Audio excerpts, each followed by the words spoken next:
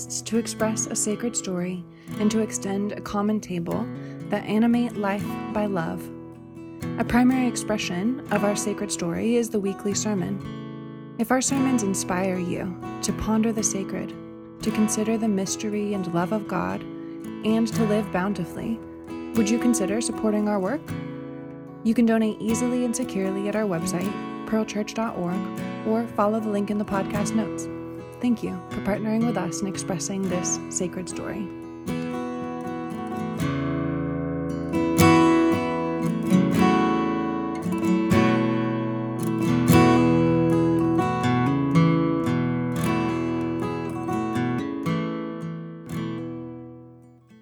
And let us pray.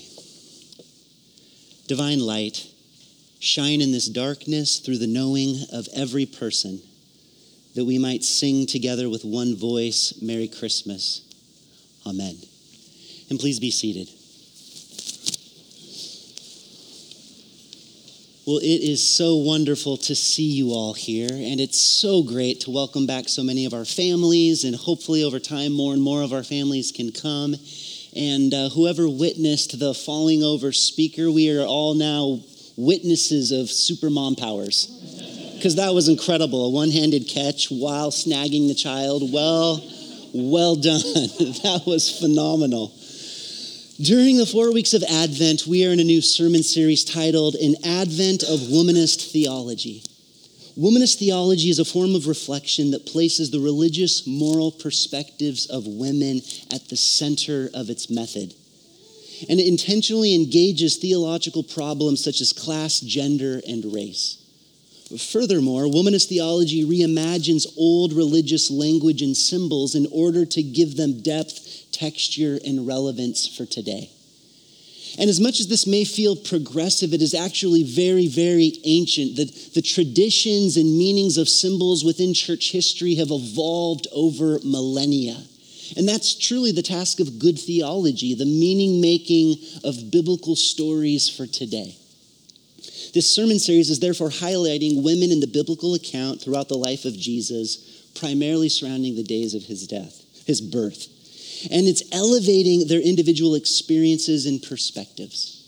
And it's these individual experiences and perspectives which we hope will shine Advent light into darkness that is all too often neglected in Christian imagination. So last week we looked at Elizabeth's life, and this morning we'll look to Mary, the mother of Jesus. In the biblical account, Matthew simply tells us that Mary was pledged to be married to Joseph. But before they came together, she was found to be with child through the Holy Spirit. That's it. The end. Regarding any details about Mary's pregnancy, we don't hear anything more about it in the book of Matthew. But thankfully, Luke offers us some more information. Luke tells us that Mary was visited by the angel Gabriel, who declared to her, "Greetings, you who are highly favored, the Lord is with you." And Mary, the text tells us, is troubled. The angel declares to her, "Do not be afraid, you'll be with child, and the child's name is to be Jesus." And Mary declares, "How is this to be since I am yet a virgin?" And the angel answered, "The Holy Spirit will come upon you, the power of the Most High will overshadow you, and that which is born from within you will be called the Son of God." And Mary famously replies, "I am the Lord's servant. May it be to me as you have said." Fast forward 9 months. 9 months later, we bear witness to Christmas, the light of the world, when Christ is born. Now, what we often do with Mary, if she's talked about at all, is we admire her famous response. It is the famous Mary response, "I am the Lord's servant. May it be to me as you have said." And if we go any further with Mary, it's usually somehow connected to her surrender, right? Mary surrendered to God's will for her life. And if we go any further than that, we may even make Mary's story into a principle. Something like, it is good to surrender to God's will. And, of course, for most good Protestants, God's will is clearly articulated in the Bible, And so surrendering to God like Mary means somehow obeying the Bible. And suddenly, this strange, provocative, and revolutionary story has become a lesson on biblical obedience. But what if such response actually neuters the Mary story? Or at least, what if there's more to the Mary story that speaks to her experience from which we can learn today? Enter womanist theology. Mary, we're told, is a young betrothed but yet to be married virgin who says yes to a child. She says yes to divine light. She says yes to Christ inside of her own body. Now, I'd like to begin by talking about some of the implications to this story. A young betrothed but yet to be married virgin who says yes to a child, even a divine child, the Christ, inside of her body. Well, such a person would not have been received as the hero that Mary eventually became. According to Jewish law, such a person, betrothed, yet to be married and with child, had some names. A couple names probably. Fornicator would probably be one of those names. And quite possibly adulteress as well. Those would be the names for a person like Mary and her experience. I mean, that must have crossed Joseph's mind. And we see a woman like this in John chapter 8, in that story, the teachers of the law and Pharisees bring her before Jesus saying, "Teacher, this woman was caught in adultery. Now, the law of Moses commanded us to stone such women. What do you say?" It's probably for this very reason that we read in Matthew chapter 1 these words. Now, the birth of Jesus, the Messiah, took place in this way. When his mother Mary had been engaged to Joseph, but before they came together, she was found to be with child from the Holy Spirit. Her husband Joseph, being a righteous man and unwilling to expose her to public disgrace, planned to dismiss her quietly. You see, according to social mores and societal constructs, there was a way to deal with women who became pregnant without being married to a man. There were ways to deal with it. But in this story, located in our sacred text, we read these astonishing words. But when Joseph had resolved to do this, an angel of the Lord appeared to him in a dream and said, "Joseph, son of David, do not be afraid to take Mary as your wife. Do not be afraid to take Mary as your wife, for the child conceived in her is from the Holy Spirit." Can you imagine? Joseph had lived his entire life in a world set on what to call a person like Mary. Fornicator, adulteress, outcast, most likely, very likely, religiously unclean. And Joseph had lived his entire life in a world set on what to do with a person like Mary. Separate from, ostracize, perhaps, as we read in John chapter 8, even kill. But in this story, a story in which a woman says yes to an experience that is outside of her social mores and religious constructs. Well, in this story, according to the angel, Mary's yes to a child, to divine light, to Christ, Mary's yes is conceived in her by the Holy Spirit. And I think this is profound, quite possibly revolutionary. I mean, just for a moment, try and imagine a contemporary situation in which a person falls outside of acceptable social mores and religious constructs. So here's some examples. Maybe it's a person who chooses not to get married, like in a faith community that believes it's God's dream for everybody to get married and to have children and to get a house with a white picket fence, and of course, half poodle, half some other kind of animal. Or maybe it's a person who lives with a partner but is not married. Or maybe it's a married couple who chooses not to have children.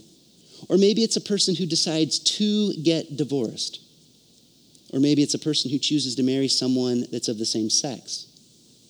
Or maybe it's a person who chooses to align their body with their experience of gender. For these kinds of people, we have names for them, don't we? For their difference. Outcast, unclean, ostracize, maybe even kill. It's a song that's been sung in 1,000 places. But what if such a person's conception for their life is actually conceived inside of them by the Holy Spirit? Whoa, Mike, hold on, slow down. No, we cannot. We cannot hold on and we cannot slow down. Why are the social mores and religious constructs superior to a person's conception for their life today? Why? And why couldn't a person's conception be conceived in them by the Holy Spirit? And this brings me to privilege. Because it's heterosexual married people, or married people with kids, or people who have never been divorced, or straight people, or cisgender people who cannot conceive of the Holy Spirit rousing anything different in this world or in another person's life than that which is their own experience. And unfortunately, the angel Gabriel isn't popping up in the lives of societally and religiously normative people to declare, hey, don't be afraid. Don't be afraid of that person, that thing, that living thing inside of them, their very selves, that has been conceived in them by the Holy Spirit.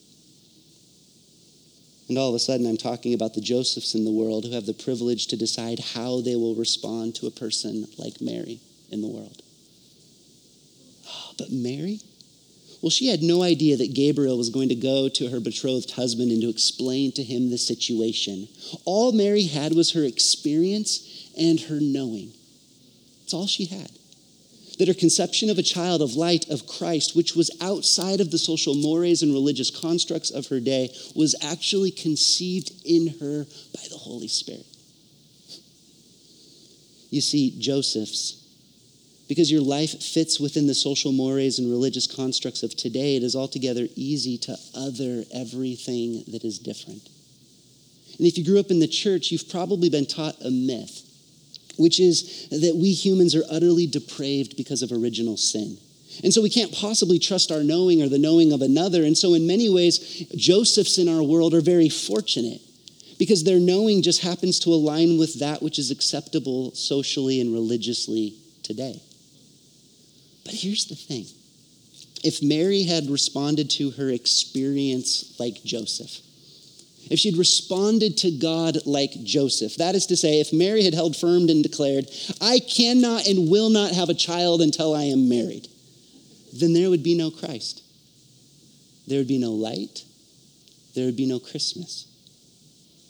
But Mary, and people who find themselves in situations like hers, those who conceive of different kinds of life, in particular, lives that push the boundaries of socially and religiously acceptable ways of being in the world, like people who know that they know in their knowing that they're different, that their path is not ordinary, and that they may endure a whole bunch of othering by the Josephs all around them.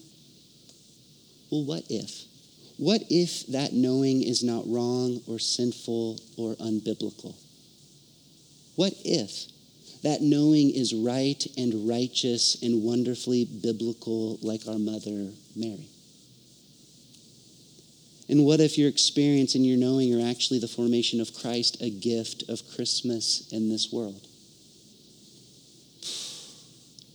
Now that would be a light in a whole bunch of darkness, wouldn't it? To be clear, I'm not saying go if you find yourself as Mary. I'm not saying jump. Knowing your knowing takes time, and the process, like Mary's, is tortuous and difficult and messy. Besides, Mary had 9 months to come to term with her knowing before it was birthed out into the world. And so maybe you need 9 more minutes or 9 more days or 9 more weeks or 9 more months or 9 more years or 9 more decades to figure yourself out. I don't know. But what I'm beginning to learn is that our knowing, I'd like to use religious language here, to lean into our convictions or to follow the leading of the Spirit, such living isn't always into more of the same social and religious constructs. According to Mary's story, sometimes such living is to blow up the constructs with our very lives so that the world might come to see Christ in us. Mike, that's a slippery slope. Trusting people's knowing. Joseph's love to use that language. It's as if in their minds any expression of life that's different from their own, and society will slip into utter chaos. But I don't think that's true. I don't think that's how it goes. That's grounded in a belief that left on our own will just keep getting worse. But I don't think that's the case. Even our own Bible shows trajectory. If we start in Genesis and work to Revelation, if we start, 1,400 years at one point and work our way 1,400 years later, which is what the Bible does, we see incredible trajectory from law to grace, from tribalism to inclusion, from violence to peace. And even our own world, albeit messed up, is slowly moving toward something better. More rights, more care, more acceptance, more love. In fact, in the midst of all that's bad, I want to declare again and again and again with Dr. King that the moral arc of the universe is long, but it bends toward justice.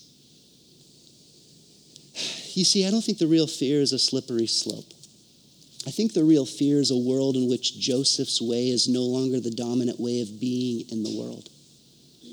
But here's the thing. If Joseph's way were to win out, then there would be very little progress, ever. Normal would be normal, and that would be forever normal.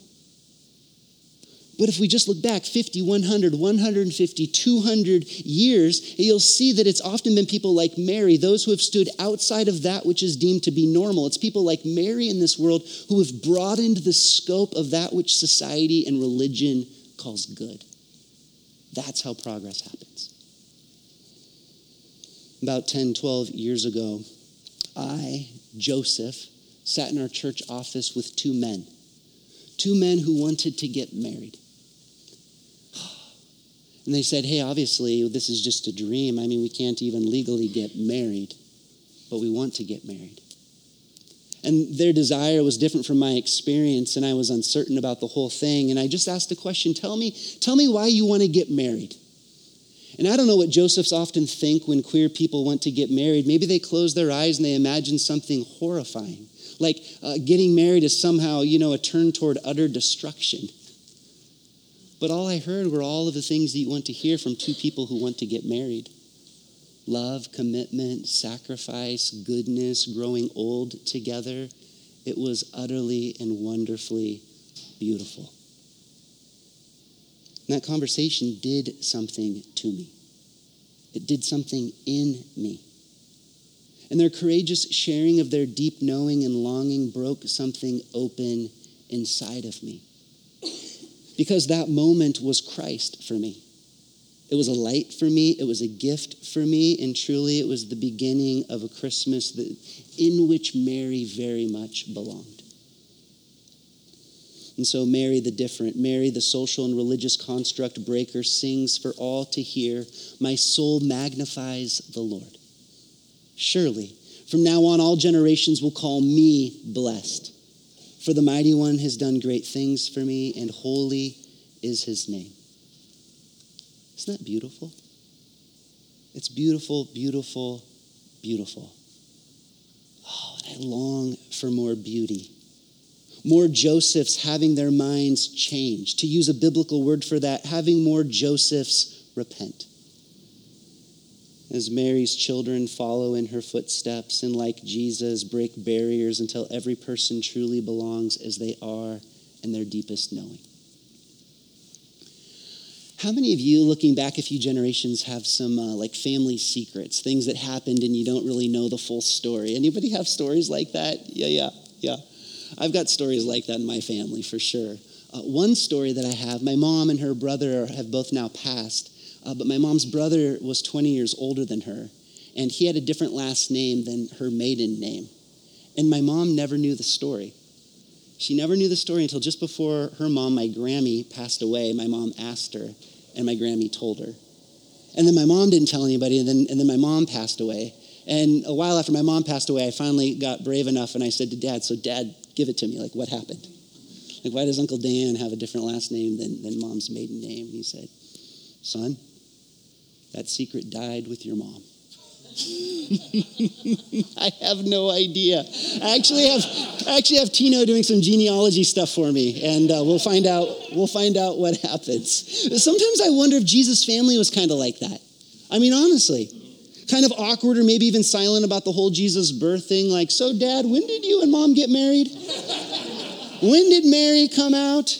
Oh, 1, 2, 3, 4, 5, 6, 7, 8, 9. Interesting, right?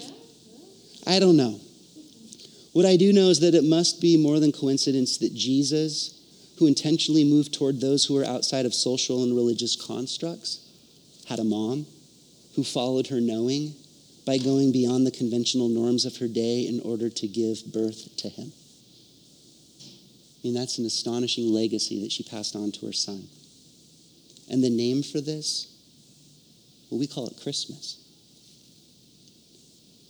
Pearl Church, as we continue our slow march through Advent looking for light, may we, Josephs, be open to all that is different. May we learn to trust the knowing of others and perhaps even declare on behalf of the angel Gabriel, do not be afraid. That desire in you, that notion in you, that knowing in you is conceived in you from the Holy Spirit. And may we, like Mary, enter more deeply into our knowing, trusting the leading of God who is forever breaking boundaries, especially through the lives of those who are quote unquote different. And from this collective womb, may this church nurture future generations that, like Jesus, bring about much needed revolution. Let us pray. Divine light, shine in this darkness through the knowing of every person, that we might sing together with one voice, Merry Christmas.